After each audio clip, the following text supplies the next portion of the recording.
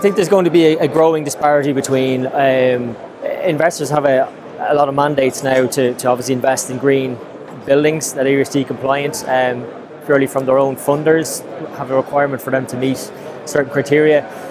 So obviously there will be a march towards newer buildings that are recently developed, or buildings that are 4 to 5 years old that have those requirements. There is a growing disparity in the market in Ireland, whereby investors won't look at older buildings because they don't meet the ESG requirements, or on the flip side of that is that to bring a building to ESG credentials that they require, there's a huge cost involved. And obviously where the economic headwinds are at the minute, the cost inflation, the cost to get a building from a 15, 16-year-old building to modern standards is restrictive in some cases.